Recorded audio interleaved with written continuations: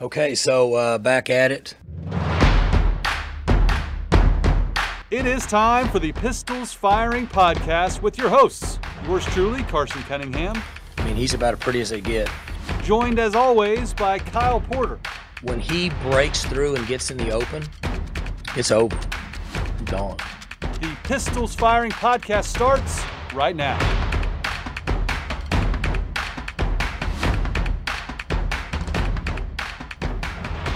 It is Bedlam week. Welcome back to another edition of the Pistols Firing Podcast. I'm Carson Cunningham, joined by Kyle Porter.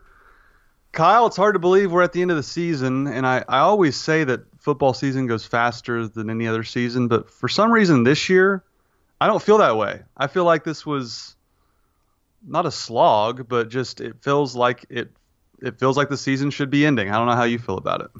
Well, first of all, I have a live turkey in my shed this week that I'm going to prepare for Thanksgiving dinner. So I've been living with a turkey in the shed.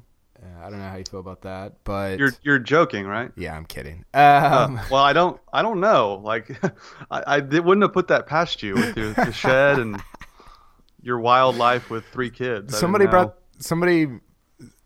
this up. There was a review. I didn't know this, but somebody pointed it out to me. There was a review left on our iTunes page for this podcast, which, by the way, if you're listening, go to our iTunes page, review the podcast, give us some stars. That helps out with just people knowing about it. Anyway, this person said, have you seen this? Do you know what I'm about to say? No. This person said, obviously, the show doesn't produce revenue because one guy lives in a shed with his kids. That's so good. I thought was incredible. No, I don't know. I mean, I think it has seemed like a normal amount of time has passed this season. It hasn't gone slow for me, but it hasn't gone as fast as some of the other seasons. And I think part of that is just the a couple of the hiccups that OSU had in the middle of the season, that made it kind of drag a little bit because you're like looking at contract buyouts and all this just nonsense. But I think that's the part that sort of made it drag along a little bit. Yeah, I would agree with it. It wasn't quite an exhilarating ride throughout the year, so maybe that's why it felt like it went slower than others. Yeah. I do want to get to the mid-first 5 here in a second, but it is Thanksgiving week, Kyle, and I think you're sort of like me. We didn't grow up just diehard NFL fans. We didn't really have a team, so to speak. So on Thanksgiving, our team was Barry Sanders. We just watched Barry, and that was the Thanksgiving tradition. I wanted to ask you, like, what's your favorite memory growing up watching Barry on Turkey Day? Well, the thing I always remember, and it's not anything like that Barry specifically did, but the thing as a kid that always just confused, amazed me was when John Madden would wheel out like the 10-legged turkey or whatever. Yeah. Do you remember that? Oh yeah. And or 8. How many legs did it have? It had an absurd amount. And I'm like, well, a real turkey. Yeah. I don't understand a 10-legged turkey. Like, what's happening? So that, like, just that whole celebration of, I don't know. Gundy mentioned this in his presser. He's like, you knew the Lions would be on. You knew the Cowboys would be playing. It's a very familiar place that is that's a lot of fun with family and friends. Do you know what's seared into my brain when I think of Barry playing on Thanksgiving? It is when he would take his helmet off. He kind of had longer hair. His hair would take on the shape of the padding in the helmet. Yeah. It just looked so funny. And for a little kid, you just thought that was like the funniest thing ever. Yeah.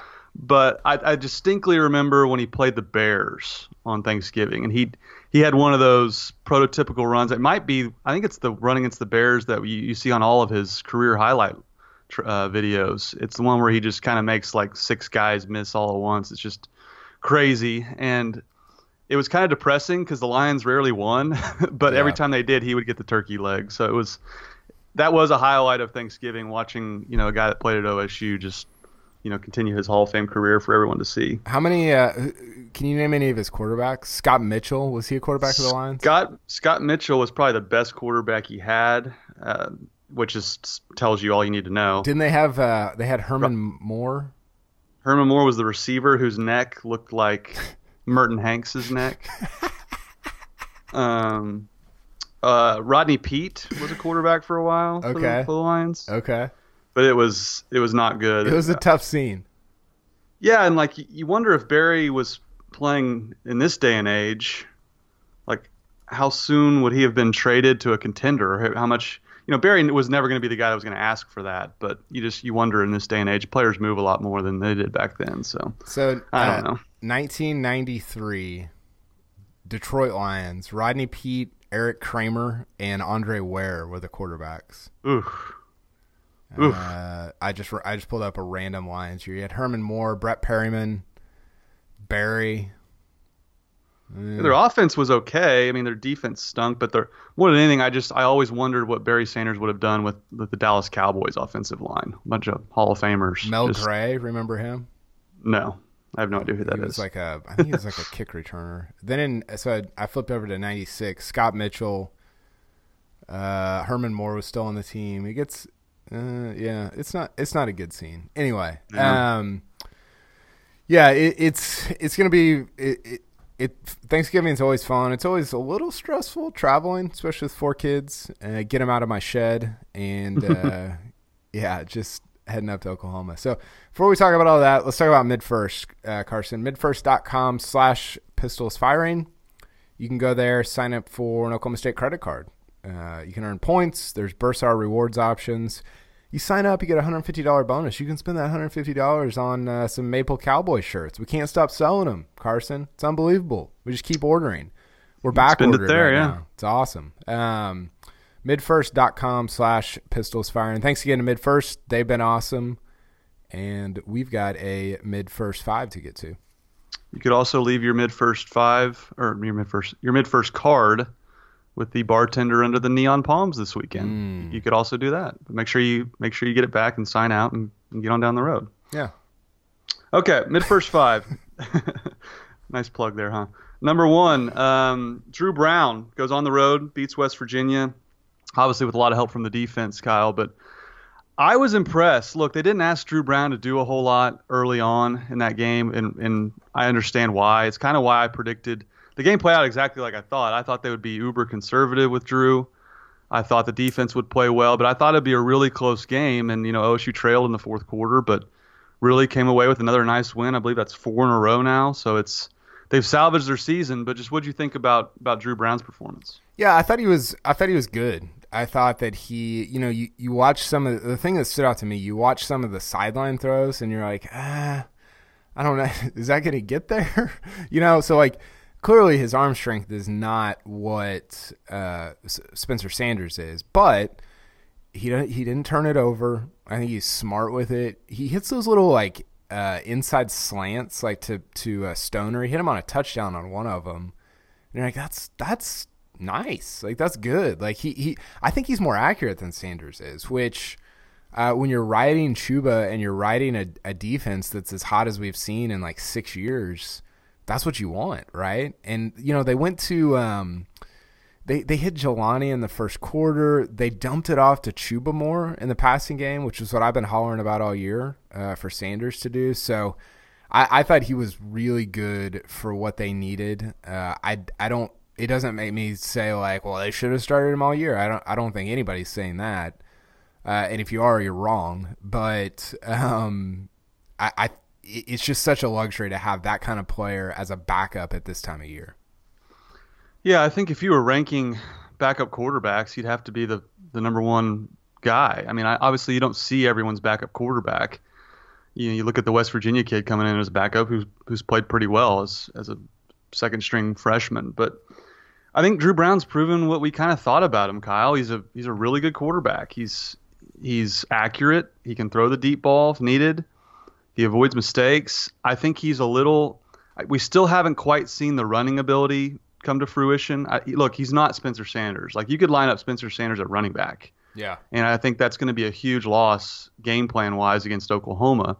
But I do think they're going to run Drew Brown against OU. I do think he's a capable runner. He's more like Baker in terms of he can run and get out of trouble. And occasionally he'll pull the zone read and get around the edge for a first down. I think he's certainly capable of doing stuff like that too, in addition to what we saw against West Virginia. So I'm encouraged. Look, do I think the offense is explosive with Drew Brown? No, I don't.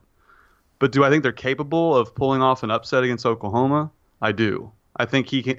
I think his arm is enough to keep OU honest to where they can't just stack the box. And if they do, I think Drew's capable of throwing it over the top to Dylan Stoner, and maybe they'll keep throwing to Jelani Woods. Who knows? But I was impressed. Braden Johnson, my guy. Your guy, Braden Johnson. Yeah. Which, again, Drew was solid, if not spectacular. But that leads us to number 2 on the mid-first 5, Kyle. Woo! OSU's defense, the best they've been. Or let's phrase it this way: OSU is a defense-first team for the first time since 13. Pat Jones in 1984. No, 2013. I mean, you can say they were the best defense in the Big 12 in 2013, but I don't feel like they relied on their defense like they do now. I think Clint Shelf lit it up the last half of that year on offense. They were scoring some points. Yeah. 2013 though. Okay, so listen. 2013 they were this is points per drive. I don't have the efficiency numbers in front of me, but they were 45th in points per drive. That's pretty good. You know, it's not elite, but it's good. They were 6th in the country that year in defensive points per drive. They gave up 1.3 points per drive that year in 2013. This year they're at 1.99, which is good. It's really good for OSU. But that 2013 defense, Carson, they were unbelievable. They were so good. And I get what you're saying. Like, I think you could look at that offense and say, hey, go get us a couple touchdowns here. Although they didn't, like, I don't know. That was one of the offenses where they just got – that was Yurcich's first year. You're like, who's calling the plays? They're mega conservative all the time. So I don't know. I just – and I'm not here to talk, like, for a whole podcast about 13. But to your point, like, this defense – like, they're basically saying, like, we're not going to score a ton. We're going to try to put – they're playing Big Ten football, Carson. This is – how do you feel about this? Like, this is your wheelhouse. Take the floor. Have the stage. I don't know what to do with my hands. I don't know. I had to go take a walk mid-third quarter. Just I don't know how Big Ten fans watch this every week. But that's basically what they are. You're right. They had 7, maybe 8 real possessions. I think they had 7 real possessions because they had 1 at the end of the half. Doesn't count. 1 at the end of the game. And they had 9 total. They had 7 possessions, Carson. That's Rutgers, Illinois, and it's working. Yeesh. It's working, and I think that's one thing I'm curious about because OU wants to speed them up. OSU is going to want to slow them down. I think that's one thing that's not being talked about a ton is just pace of play in Bedlam, and we've seen it from OSU. You know, their last 4 games, they've slowed it down. They've run 60 plays, 65 plays. They're not in a hurry, and I think it's because they don't want, like, they're trying to give the game to their defense. They're trying to run out the clock. It's really incredible the shift over the last few years from, hey, let's run as many plays as possible because we got 2 top 3 round NFL picks or more than that, whatever they had. And now it's like, hey, we've lost our quarterback, we've lost our receiver. We think our defense is borderline elite for the Big 12. So let's slow this thing down and try to have as few possessions and as few plays as possible. It's weird. Like, it's weird to rely on a defense, and it's weird to have confidence in a defense at Oklahoma State. But that's where we're at. Look no further than Mike Gundy's decision to kick a field goal to go up 7, thinking, well, West Virginia's not going to score a touchdown against us, and if they do, we'll tie it and we'll go win it in overtime. I think in years past, Gundy might go for that to get it to a 2-score game or more than 7 points. So I think that shows you how much he has confidence in his defense and how much they're relying on them. You said it. Without Tylen, without Spencer, they're going to have to grind out they're having to grind out games. And I don't know if that'll work against Oklahoma, but you say 2013. I pulled up the 2013 schedule. Shelf came in against Kansas State, remember, and relieved J.W. Walsh. Or wait, TCU rather. He came in and relieved J.W. Walsh. And then the next games, they scored 58, 52, 42, 38, 49 to end the regular season. Yeah, it's pretty good. They lit it up down the stretch with Clint Shelf. Yeah. Who, by the way, Clint Clint took exception to your stat. Did you see that on Twitter? What was that? The stat that backup quarterbacks had more success against winning Bedlam than starters or something like that, and he he posted like a Jim Carrey gif, kind of like rolling his eyes, which I don't know if he's just mad he didn't win Bedlam or took exception to it or what. But I wanted to reply like, Clint, you won 2 Bedlams. No, I thought he was agreeing with it because I mentioned him in the article, and I basically said that. I said he like, because he came in as a backup both years, 12 and 13, right? Yeah, he didn't start the year, yeah. Westlawn started the year in 12, and then Walsh, well, technically Chelf did in 13. But for 2 series, yeah. But basically Walsh, and then Chelf ended it. And, I mean, those are 2 games, like, those are probably the 2 games where OSU's come the closest to winning in Gundy's tenure. So the reality here is that, like, Oklahoma State could have,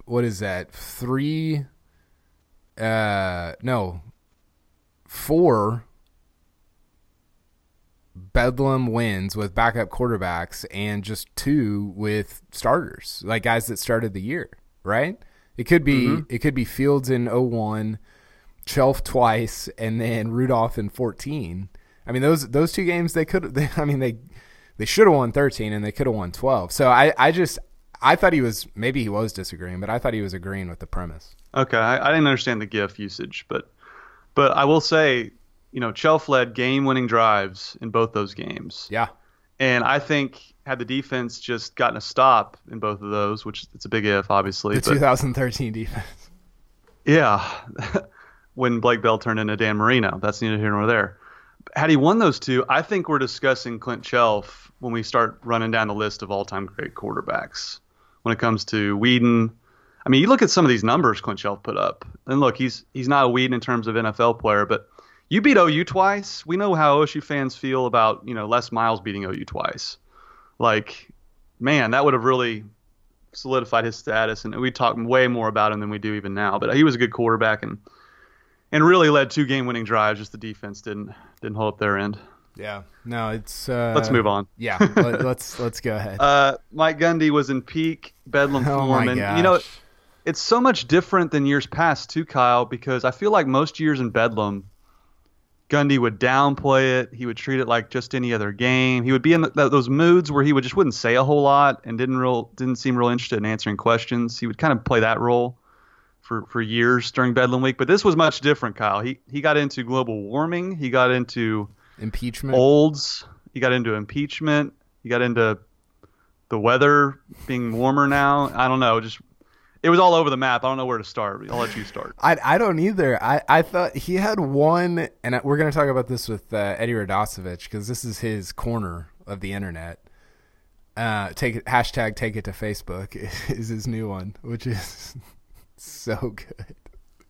But Gundy had one 300-word stretch, and we posted about this on Monday, where he went, and 300 words is not a lot of words, Carson. It's like I think you speak like 150 words a minute, so it's like, I don't know, two minutes of talking, less than 2 minutes of talking, where he went global warming, he went impeachment, and then he went like the how kids like are like immunity to bacteria because all kids do now is play video games, and you're just like, are we talking about Bedlam and football, or what are we doing here? Because it was. I mean, it was a ride. I loved it. I love Bedlam Week Gundy. He's unhinged. It's great. I need Gundy on like the Joe Rogan podcast where they just talk for 3 hours about just whatever the guest wants.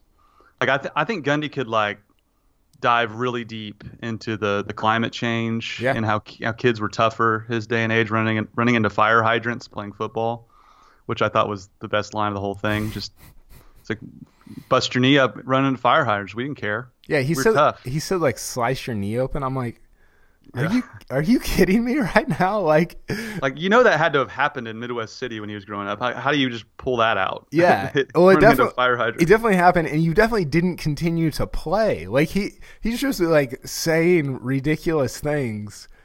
Like just he's gonna be the greatest old in the history of olds. He might already be there, but when he's like 67. Like the stories are going to be just outrageous and incredible.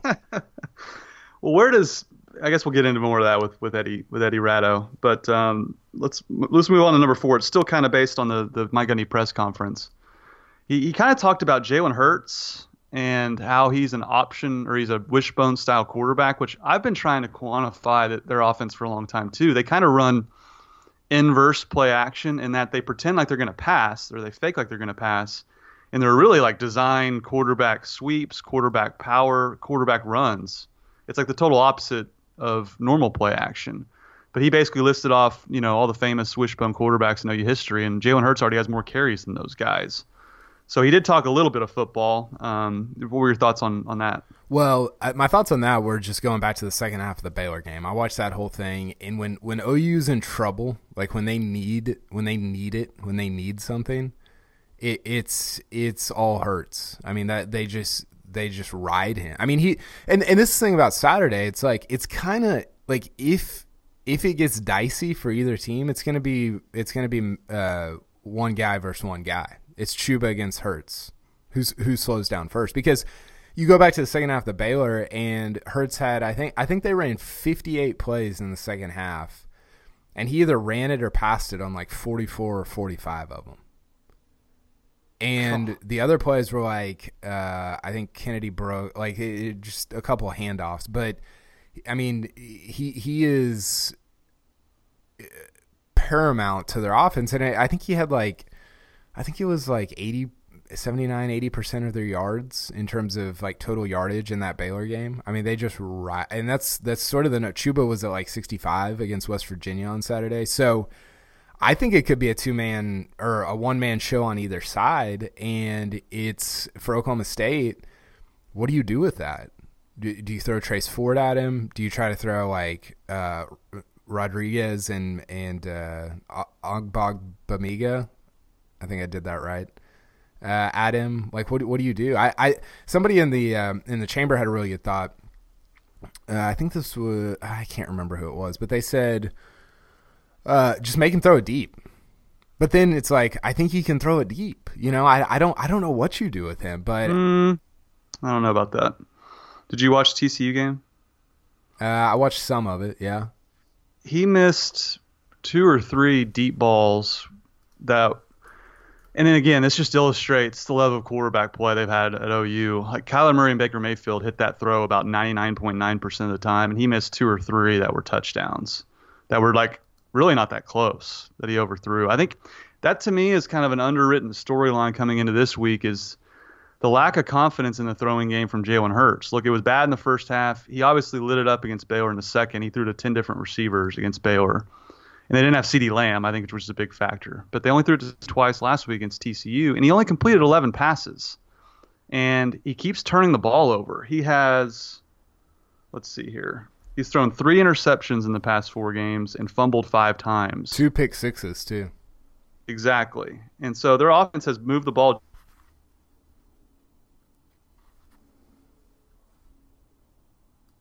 throwing it, but to me, I think this is a good matchup for OSU's defense in that they pressure the quarterback. We've seen that time and time again. And while Jay's a good runner, he struggles to get away from pass rushers because he's not quick. He's a good runner, but he doesn't have that ability to just get out of trouble really quickly. So I do think the throwing game for OU is leaving a lot to be desired right now for Lincoln Riley. And you saw that against TCU. They ran the ball at will, but he was not. Once they got up, they were not going to throw the football. I don't think they threw it on first down one time after they got the 21-0 lead. So yeah. No, it's a good point. What I would do is I would honestly, and they got CeeDee Lamb back, so it's a big difference. If he were out, I would really consider putting Rodriguez as just like a spy. Like, and I say the same thing for OU's defense on Chuba. Just put him as a spy. Just don't even look at where the football is. Just go spy him and go hit him. Like, yeah. That's it. That's your job. You find number 1, you can go hit him. Or if he takes off, obviously go hit him. But I think if I'm OU too, I put a spy on Chuba. I don't care what the rest of the offense is doing. You go find 30 and hit him, and just go with wherever he goes. I think that's something OU could do. It felt like that's what Baylor did, and he just kept coming. I mean, I can't get over that second half in Waco, and I get it. Like, Baylor's not elite. They're good though. I mean, they're a good team. Their defense is good, and he just hammered them in the second half. He just kept coming, and he wouldn't go away. He's a menace. Like, he is just a menace. And the reason that I said that about the deep passes, so Adam Lunt, friend of the pod, friend of the blog, just a friend. Fraternity brother of mine. Yeah, he had this. He said Hurts is 7th in the nation in deep passing yards. Wow, which doesn't seem that way. Yeah, which is weird because so Joe Burrow is 6th, Shane Buechele is 1st, and Hurts is 7th with over 1,000 deep passing yards. Which is weird. You wouldn't. Sorry, my buddy just got to my house and is standing in the window of my shed, right next to me. It's Matt Quaid, by the way. You know him. Oh yeah. I'm rattled right now. Just take over for me. He just like walked up right next to me in my window. Quaid's a Baylor guy, so he heard you talking smack on the Baylor defense. That's what he's doing. I wasn't talking smack. They're good. They're really good. I think they're going to pose a lot of problems for OU in the Big 12 title game, just like they did in the first half. Anyway, Hurts hit a ton of deep throws early in the season against UCLA, against South Dakota State, but you've seen lately the last 3 or 4 games of Big 12 play, those have dried up, which in turn has kept these games close for Oklahoma, really with the turnovers, obviously, but they haven't been hitting the big plays to Charleston, Rambo, and CD. So, I don't know. It's going to be a fun matchup, and I do think the OSU defense is legit, and so I do think they're going to give some problems to Jalen Hurts. I do wonder if their offense can keep up. That, to me, is the biggest question going into Bedlam. But it leads us to number 5. You kind of touched on it a little bit, but teams have been loading up on Chuba in the box, rightfully so. We all know that.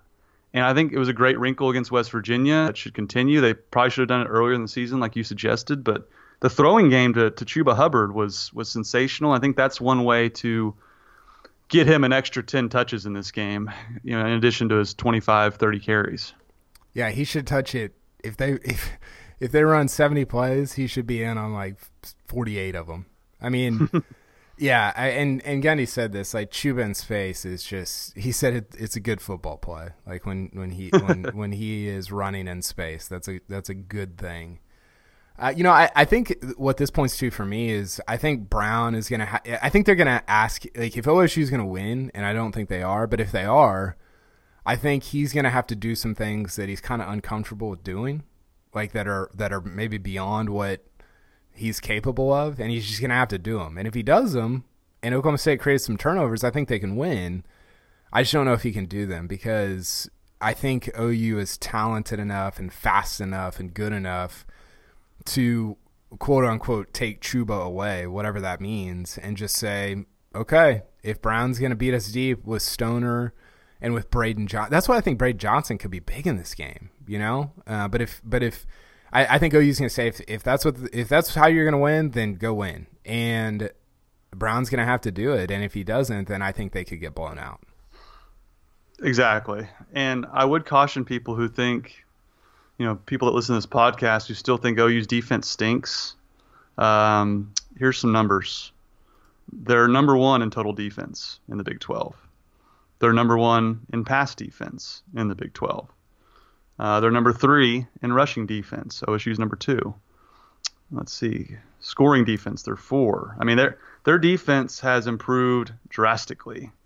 They are no longer the sieve, the pushover that they used to be on defense. So this could look like a Big Ten game, Kyle. This could be Big Ten Bedlam, which, over the years of Bedlam, they've been wacky, crazy, high-scoring affairs. But I think it's going to be much different because as much as we've talked about OSU's defense improving, OU's has too. You have to give them a lot of credit too. Alex Grinch, their defensive coordinator, is a really good coach, and he's already made a big impact in year 1. I can't wait till it's like 28-24 after the first quarter. And we're posting the Gundy "Are you not entertained?" gif. The final was like 70-60. Everyone just starts dogging the Big 12 again for no defense. By the way, the Big 12. I'll just say this now because I don't want to forget it.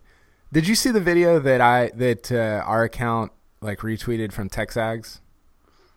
Yeah, were they mocking the Big 12? Yeah, they're mocking the Big 12, and I'm like, look, guys, last 10 years, I went and counted it because I was annoyed. A&M goes, A&M goes 37-44. Their last 10 years in the Big 12, three, not even 4 wins a year. You can't win 4 games a year, and then you turn around and go to the SEC and think, oh, well, we're winning in recruiting. Well, okay, win 8 games, Iowa State. Win 9 games, Iowa State, and you turn around and make fun of the conference that you couldn't even finish 3rd in the South. They're 4th, 5th, 6th in the South Division. And I get it. Like, you play like 6 number 1s this year. Okay, whatever. You couldn't even beat Baylor and Tech when you were in the Big 12. I'm fired up. Well, you know who they've beaten this year? Okay, big bad SEC boys, A&M. Here are their SEC wins. Arkansas, congratulations. You beat an 8th grade football team. Ole Miss, congrats. You beat a probation-ridden team that can't beat anybody. Mississippi State, stinks. Congratulations. South Carolina, horrible team. Might fire their coach. Those are their only wins in the SEC. Yeah. So they're doing exactly what they did in the Big 12. Yeah. And, I know. You know, Lincoln Riley. Have you heard of this Blinken Riley account? Yeah, it's pretty good. He eviscerated that tweet. I'm going to try and pull it up. But no, I mean, Kyle, all A&M does is trumpet their good losses. Yeah. That's literally all they have to cling to is chanting SEC and clinging to their quote-unquote good losses. It's great. I love it. So, anyway. Do you have the Blinken Riley? I'm trying. Do we need to go to the uni review? Yeah. I've got their okay. So since they went to the SEC, so they went 11-12. Johnny wins a Heisman, right? They go 9 wins and 13, 8, 7, 9, 7. Win 10 games. They've won 10 games one time this century. One time. Oklahoma State's about to win 10 games for the 7th time this decade. It's unbelievable. Just win 10 games. And then you can like tweet your videos out. And I'm okay with it. Yeah, I don't have the stat, but it was basically teams that had 4 or more losses an X number of times in Big 12 history. And it was like Iowa State, Kansas, and A&M. They were like down there in the bottom with those terrible football programs. Yeah, it's awesome. It's hilarious. So, I butchered the stat. Someone will tweet it or comment on it in the chamber, but well, I live in a shed with kids, so whatever. Okay. Let's get to this week's uniform review brought to you by Chris's University Spirit. Your one-stop cowboy shop on Campus Corner, and be sure to shop online at chrisuniversityspirit.com. What'd you think of the black, white, black? It's one of my favorite road combinations, and I love the badge. I can't hold it anymore. I've talked about it before, but Were you I love trying the to badge. hold it in? No, I didn't go over the top, but I'm going over the top now. I think the badge is so much better than having Pistol Pete on the helmet. Look, we all love Pistol Pete. He's a great mascot. I don't mind having him on like the pants and like little smaller accessories, but the badge is outstanding because it still has the brand on it, and it's just an alternate logo that I love. So I thought it looked good, but I did want to note, Kyle, they really revamped the Ed Hardy helmet. Yeah. It much less bedazzle, no barbed wire on it. They had kind of the badge little hologram or whatever the styling is on the actual helmet right on the forehead. I noticed. Yeah, it looks good. They really cut down the bedazzle, and I think rightfully so. And I think it actually looked like a really sharp helmet with enough intricacies to make it different, but not enough to where you're comparing it to Ed Hardy bedazzled jeans. So I loved it. They have the best unis in the country. Don't at me. Oh. A&M can at me. They can. Their people can. Yeah. Even they know their uniforms stink. Huh? Even they know their uniforms stink. Yeah, that's true. Okay, we're going to get to Eddie Radosevich in just a second, but let's hear from Mid-first, Carson, bank with a winner. J.D. Power, highest satisfaction score for the second year in a row, and they were the Oklahoman Reader's Choice Awards best bank for the 6th year in a row, and also the best mobile app for the 2nd year in a row. So they, unlike Texas A&M, are winning a lot and doing something right. So congrats to Mid-first, and let's hear from Eddie. I have the stat, by the way. Okay. Go ahead. Texas A&M was in the Big 12 from 1996 to 2011. In those 16 seasons, there were 4 Big 12 teams that lost 4 or more games at least 15 times. Kansas, Baylor, Iowa State, and Texas A&M. Yeah, it's great. I love it. That's it. That's a wrap. Yeah, we'll see you. Okay, we're going to call Eddie Radosevich. It really is like basically the national narrative on the Big 12, and we can talk about it, but I feel like the Big 12 isn't a great conference by any means, but it's not just a shit conference. Like, I feel like there are 8 decent teams in the Big 12. I think we're leaving this in, aren't we, Kyle? Let's just go. Okay. Yeah. I agree with Eddie in that, the SEC, there are just bad football teams. The Big 10, that you can play Rutgers and Maryland, but in the Big 12, like, there's no team that's just going to let you just destroy them. Even Kansas, like, Les Miles is putting up a fight in most weeks. They went on the road and beat Boston College by 1 million. So yeah, I think the Big 12 just doesn't get any credit that there's no real pushovers in this league. So I agree with Eddie. The game that kind of you would like to go back, and it's unfair and I hate this way of looking at it, but if a Tech could have beat an Arizona when Bowman went down, like, that's a really bad look for the Big 12 to go back and look at that. I think even though it was only the 2nd week of the season. Yeah, I agree. For those just joining the podcast, I should give you a proper introduction. It is Eddie Radosevich from Soonerscoop.com, from 107.7 The Franchise, occasional Crashing the Boards guest host, weather liaison for KFOR, still not on KWTV News 9. Did I land every title correctly? You did, and I appreciate it. We're just trying to fill out the resume, guys, trying to be like you two. I forgot a crucial one, head of the committee of Horns Up for Peace. I forgot that one. Yes, and let me tell you guys, the movement, Horns Up for Peace, has never been stronger. We appreciate our brethren down in Austin, America, because that football program is going in really good direction right now.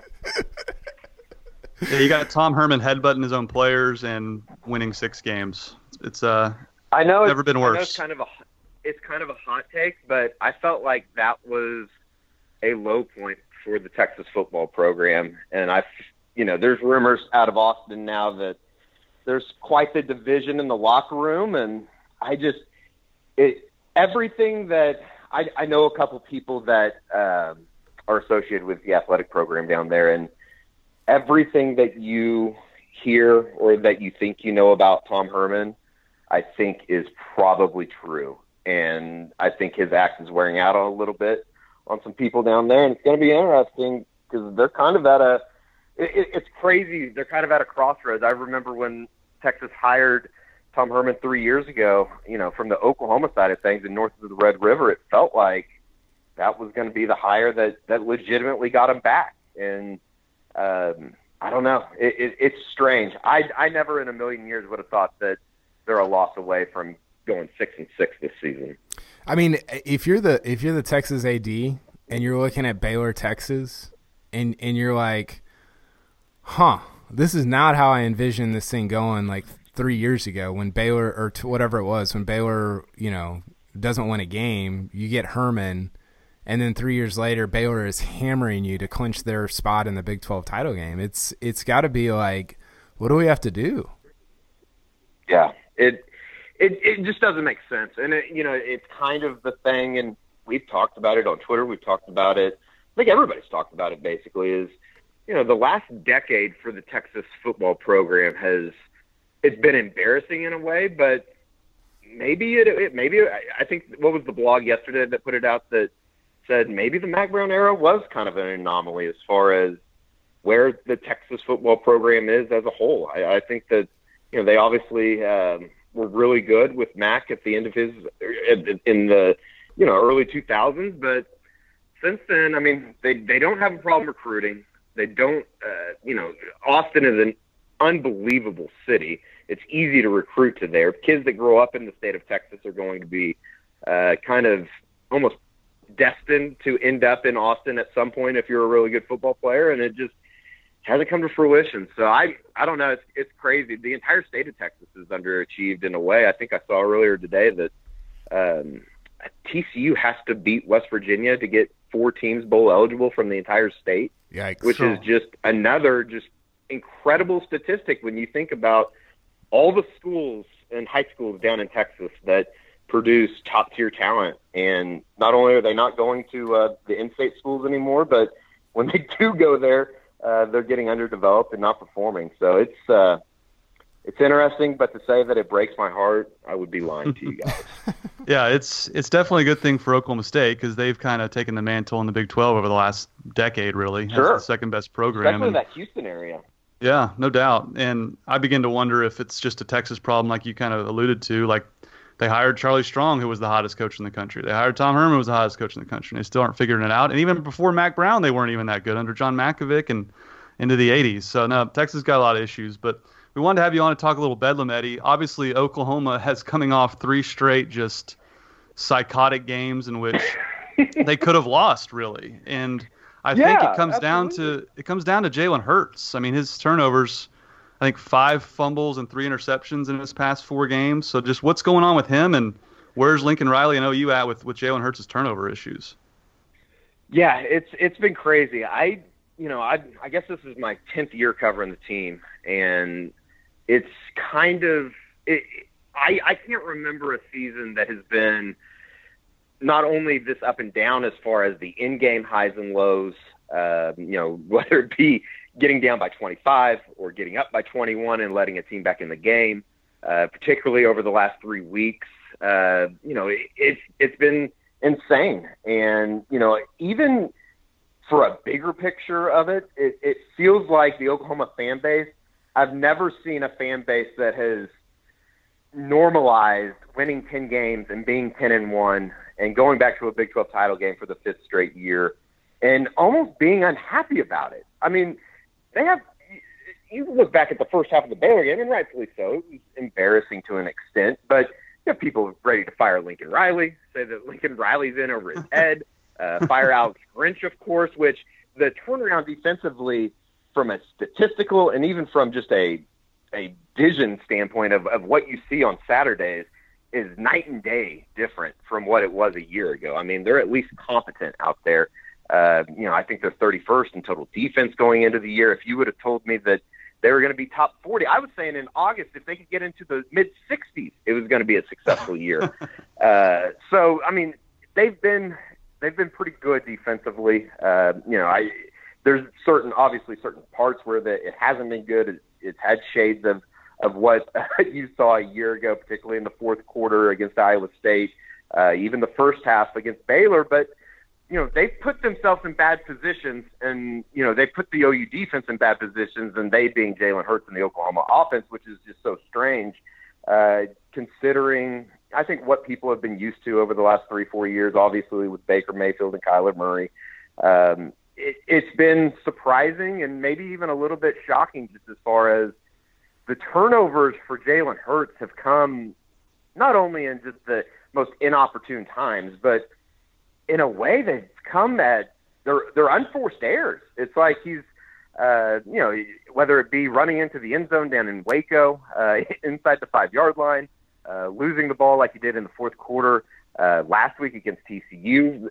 Basically, I think he thought he was going to score. I don't think he even thought the guy was coming from the backside, and to fumble inside the 10 and then throw a pick 6. That turns the game from, you think Oklahoma's getting ready to go up 18, and all of a sudden it's a 4-point game. It's been interesting, and I think that as much good as Jalen Hurts has been, and I think that obviously I think Lincoln Riley would do it if he had to do it all over again. He'd certainly still go try and get Jalen Hurts. It's been interesting, and the turnovers though is just, it's kind of inexplicable just as far as can't really put a finger on it. I mean, it's kind of carelessness to a certain extent, and for a guy that is experienced and as senior laden as Jalen Hurts is, it's surprising. And I think that's kind of why I guess that's why there is a little bit of maybe a scare factor from the fan base and not wanting to buy into this team because they have had their hearts broken. I think that there's a little bit of kind of a caution as far as the playoffs go, and kind of getting their hearts broken over the last 3 times that they've been in the college football playoffs. So it's an interesting time to cover Oklahoma. It's been a really interesting year. It's definitely heartbreaking to be on the precipice of 5 straight Big 12 titles. Did you catch? There's not a more spoiled fan base in the country. There's just no other way to say it. Ohio State is up there, I think, as well. It's probably true. Did you catch Gundy's presser on Monday? I've seen the outtakes, or I guess not the outtakes, but I've seen what the various Twitter videos. I haven't sat down and actually watched the entire thing. But here's my question for you. If you had to pick like 2 or 3 topics, doesn't have to be football, it shouldn't be football, for Gundy to just go, like just say, hey, 10 minutes, just go. What would you pick for Gundy to just go off on? Just like, man. maybe like a bourbon or 2 in, and he's just like doesn't care. What would you pick for him to go? I think it would be, in a way, it would be. I guess I would try and lead him down the trail of what he thinks about everybody else in his profession would probably be the starting point. And then we could explore the recruiting realm, which I don't think that he entirely enjoys to a certain extent. He just puts up with it. Yes. Which couldn't be more of a polar opposite than Lincoln Riley, who has basically dedicated an entire staff to social media and making graphics and that kind of stuff. And then I guess the third one would probably be just, I don't know, what's it like growing up in Midwest City, Oklahoma? I'd probably and probably get into a little bit of his brother Cale. I could sit and listen to Mike Gundy talk for hours though, and basically about nothing. I think it would be fascinating. Well, you've led the charge on #olds and how they hang out on Facebook. They do things a certain way. Take it to Facebook. I think Gundy really hit a lot of nerves on the #old scale in terms of, back in his day, they didn't wear, hand sanitizer to get rid of bacteria. They were just outside a lot and played football and ran into fire hydrants. Did you hear the olds statements from Mike? No, I didn't, but I certainly can imagine them. And it's funny that, like, from the outside looking in, it's like I feel like sometimes the Oklahoma State fan base, I don't know. I feel like they give Mike Gundy a lot harder time than he probably deserves, because I think that he truly does deep down. He cares, and I do this in my personal life sometimes, just as far as I act like I don't care about something, but deep down I do. And he almost kind of, I don't know, like shoves it aside in a way publicly when in reality he's back channeling and trying to figure the damn thing out. Does that kind of make sense? I don't know. Yeah, I think that makes a lot of sense. There's nothing I love more, and there's nothing that I've done more than try to psychoanalyze Mike Gundy from 500 miles away. And I think he is look, like the bottom line for us, the three of us, is like he's great for our profession, right? Like he is an interesting person to talk to. He's an interesting person to talk about.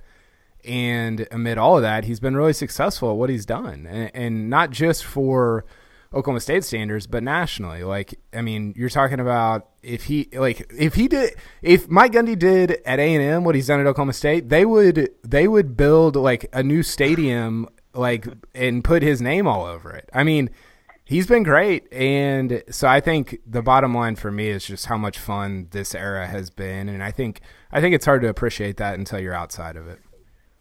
Yeah, and certainly when you're in the same state as a school like Oklahoma, it's almost a little unfair with the success that Oklahoma's had over the last, I specifically the last 5-6 years, and even more specifically, I guess the last 3 years when under Riley, or the last 4 years, it's just it's crazy to me. And I think in a way, if Matt Rule didn't do what he's already done in Waco this year, Lincoln Riley and Mike Gundy would probably be up for coaches of the year in the Big 12. I mean, it's you can just shoe in Matt Rule to win that award this year, and he should be probably the national coach of the year. But at the same time, like, I think both coaching staffs have done an incredible job, and particularly in Stillwater, where after the game in Lubbock, I thought, boy, this team. I honestly didn't know how many games they were going to win because they just went out there and played so poorly. Yeah, that was a shock. And you kind of mentioned it too on your Sooner Scoop podcast, who's also sponsored by MidFirst. So we got some synergy there. We love MidFirst.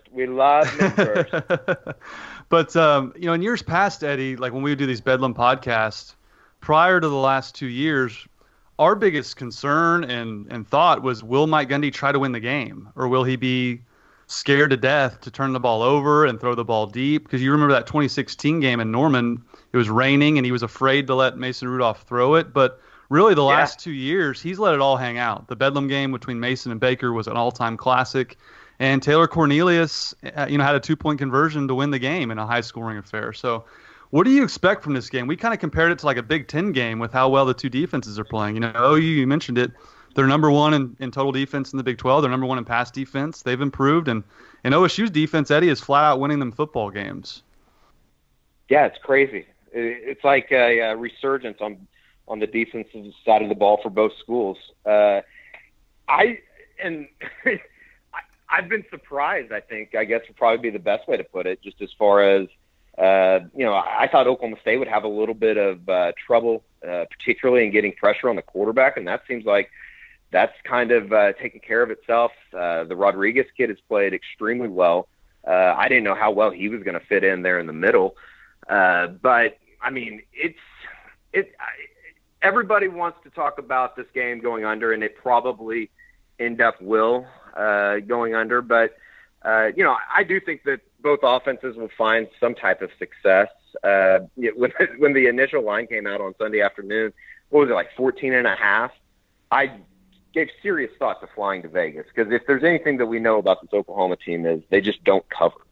I certainly think that Oklahoma, if they can get some pressure on Drew Brown and force him into some, I don't want to say bad decisions, because Oklahoma can't force turnovers either. But if they can get Ronnie Perkins going, he's started to come on strong here over the last couple of weeks. Jalen Redmond started to flash a little bit up front. I do think that Oklahoma defensive line can find some success. It's just going to be about bottling up Chuba Hubbard, which I don't think anybody in the country has done that this year. So, I think it's going to be a fun game. The last couple of years, Carson, just like you said, have been highly competitive football games. And I think that we're probably shaping up to see another one of those on Saturday night. Oklahoma, every time, and particularly the last couple of weeks, every time that they've had a chance to put their foot on the throat of an opponent, they haven't been able to do it. And, I kind of thought that they were going to be able to do it last week against TCU. They get up 21-0 and let them right back in the game. Obviously, turnovers help that, but at the same time, I think, people just expecting that to them to flip a switch and be able to put teams away. They're entering the last game of the regular season. It's just not going to happen this year. More problematic for the opposing team, Kenneth Murray or Chuba? Ooh, probably Chuba. I think that he's a guy that can certainly change the dynamic of the game. In a way, I guess they kind of go hand in hand. If Kenneth Murray is flying around and making plays, it's not a coincidence that Oklahoma plays better defensively when that happens. When he disappears a little bit, like he did in Manhattan, like he did for the better part of the first half down in Waco, Oklahoma becomes a very average defense. And that's not to say that they're great when he's on. It's going to be interesting, just kind of a side storyline. We talked to him last night, just as far as not being a finalist for the Butkus Award, which I don't think anybody realistically thought that he was going to win it necessarily. He was pretty fired up about the fact that he was left off the list. Now, do I think that that's going to change the outcome of the game or the way that he plays? Absolutely not. But that might be a Facebook storyline. Yeah, I'm actually I'm going to draft that and put it under my my alias here in a little bit. So if you guys see that floating around on the Facebook pages, you'll know where it's coming from. Workshopping some bulletin board material for Saturday. Oh yeah. That's another extension of Lincoln Riley's recruiting realm. He has a bunch of aliases for posting on Facebook. Eddie's burner Facebook account. I gotta find that and pull it up. Eddie Radosevich, we appreciate your time. Before we get you out of here, I want to get your pick on the game and over under how many frozen Jack and Cokes you're gonna have underneath the neon palms at Murphy's. Oh well, that one's easy. Well over 5, I would say, is probably the over under, and I would probably take the over if it was an 11 a.m. or 2:30 game. With it being a 7 o'clock game, probably won't be able to go as hard, and definitely won't be able to get over there after the game. So I guess maybe take the under, which I know is disappointing. And then for the game, I don't know. If Spencer Sanders was playing, I 100% think I would pick Oklahoma State.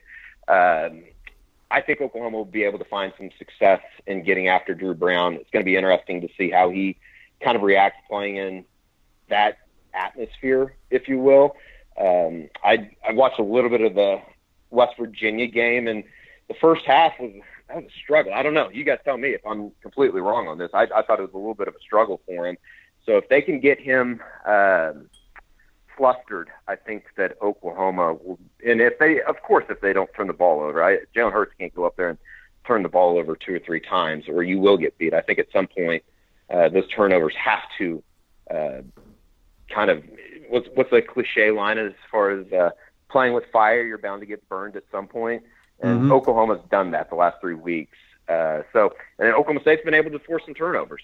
So I might be talking myself into picking Oklahoma State, but I'll go OU. Let's go 34-28 in a nail biter. Love it, Eddie Radosevich. Can 34-28 be a nail biter? I don't even know. Yeah, absolutely. Yeah, especially with a late touchdown or something. Yeah, it's 28-27. You score late. Yeah, for sure. Yeah. Eddie, we appreciate you joining us, man. We can listen if you want more Eddie takes on Olds and Lincoln Riley recruiting. Go to the Sooner Scoop podcast, sponsored by MidFirst. Eddie, thanks again for your time, man. We'll catch up at Bedlam. Absolutely, guys. We'll see you on the field Saturday night. We always run into each other in the most the most tensest parts of the game. I know. If you will. I know. No, it'll be fun. I'm excited for it. We'll talk to you later, Eddie. See you, Eddie. Yeah.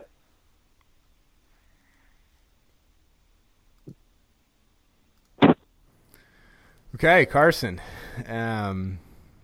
What'd you think? Well, I think most people I've seen on social media and just talking about the game in general from the OU perspective, they're not even like considering this game.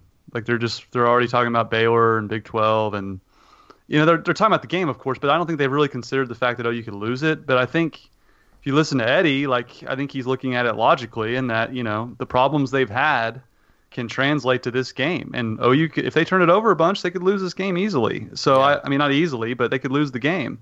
So I think Eddie comes with it with far more perspective in terms of, OU's not unbeatable. Yes, they have won 10 games, but they've really had to eke out the last 3. And I think he's been cutting it pretty honest in terms of what OU can bring to the table and what OSU can do to them. Yeah, for sure. Okay, let's hear one more time from our sponsor, Chris's University Spirit. And we'll come back and wrap this show up. Chris's University Spirit on Campus Corner in Stillwater, Oklahoma is proud to be your one-stop cowboy shop since 1986 and proud sponsor of this podcast, Pistols Firing. They specialize in custom-printed Oklahoma State apparel and merchandise and pride themselves on their excellent customer service. They also offer a full line of custom Greek apparel and can even outfit your Little League team head to toe. They're located at the corner of 3rd and Knobloch on historic Campus Corner. You can follow them on Facebook, Twitter, and Instagram, and be sure to shop online at chrisuniversityspirit.com. Shop Stilly, shop Chris's University Spirit. Okay, Carson, I need to get going. I got friends over. I got to get out of the shed. Eddie was great. We're gonna have more special guests on Wednesday. Our annual call to our dads. They're gonna have Terry Miller takes. Maybe we can get them cranked up on global warming and the impeachment hearing. Do you have any other stuff you want to ask them about? Chuba versus Terry Miller. Chuba versus Bob Fenimore. I want to go full Olds takes on running backs. Chuba versus Alexander the Great. Chuba versus how would he translate to Pappy Waldorf's team in 1946? I don't know. No, it's a fun week. It's an exciting week. We will both, we're both planning on. I'm planning on being in Stillwater on Saturday. You will be there. And, we'll have plenty more Bedlam coverage throughout the week. Thanks again to Mid-First. Thanks again to Chris's. Carson, we will talk again soon. Happy Bedlam week. Happy Thanksgiving. We'll talk to you later. See ya.